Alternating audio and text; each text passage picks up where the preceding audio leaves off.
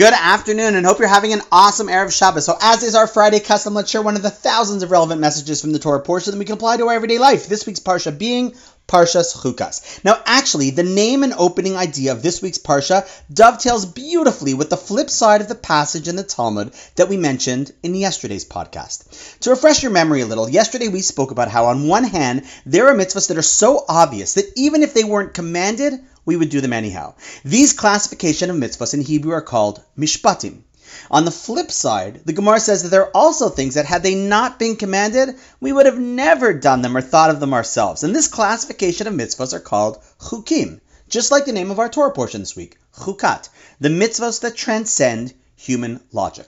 Now, these are the mitzvahs that often come under attack, whether from others, why do Jews do that? Or, even more sadly, often from ourselves. Why do we do that? It makes no sense to me. Why even bother? And while people often have trouble accepting something that eludes their logic, perhaps that is because they believe that since it eludes their logic, it must be wrong, rather than, could it be, it doesn't elude their logic, but rather transcends their current logic. Think about it. Yes, you and I are intelligent people, but could things still transcend our own logic and perspective? Let's break this down into two steps. Firstly, have you ever been in a class or read something where you went in with a certain perspective and then upon listening and studying the concept, you came out with a totally different perspective or even a complete about-face on the whole subject? I hope so, because then it means you were learning. We aren't born knowing it all, and in fact, often in life, we have situations where we look back and say to ourselves, what was I possibly thinking then? But at the same time, we were convinced at that point that we were 100% right. Or how often in life do we say to ourselves, I wish I would have listened to what they told me, but I thought I knew better. All this to say that we simply do not know everything, regardless of how smart we are.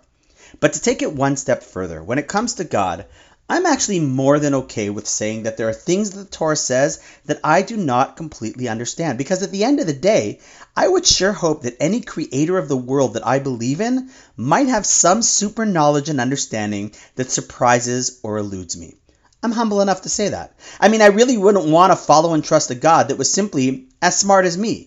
The way I once heard it described is if we can all agree that a little ant crawling on the ground really has no clue from his perspective what me, the human walking down the street, is doing or thinking that's right next to him, then shouldn't the difference between little old Rafi, who lives for a few years, and the creator of the entire universe and existence itself, shouldn't that difference be astronomical?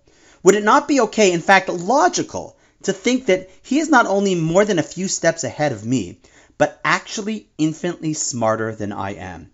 This isn't blind faith as much as it is, if you ask me, logic. For one who says that there's a God to also be okay with the fact that some things are a little out of reach of our understanding, and yet still the right thing for us to be doing, even though we might not be able to understand it at this point in our existence? What's beautiful in Judaism, though, is that it struggles with this balance like a champ. There is humility in realizing that we can't know it all, and maybe even not so much as the tip of the iceberg. Yet at the same time, we're commanded, as the most important commandment, to do exactly what we're doing now. Continue learning with an open and humble mind, so that we can over time deepen and come closer to understanding more of what seems to be, at times, illogical, but truly is just super logic at work. After all, think about something as simple as this podcast. Have you ever walked away thinking, that's a different perspective than I'd ever thought? After all these years, that actually changes my perspective. So going back to the beginning, yes, a mishpat, a logical mitzvah, is easy for us to understand and intuit.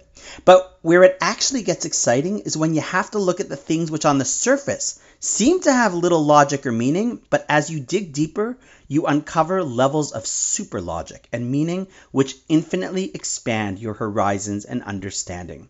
And on that note, wishing you an awesome Shabbos, and I look forward to continue exploring all these things with you tomorrow.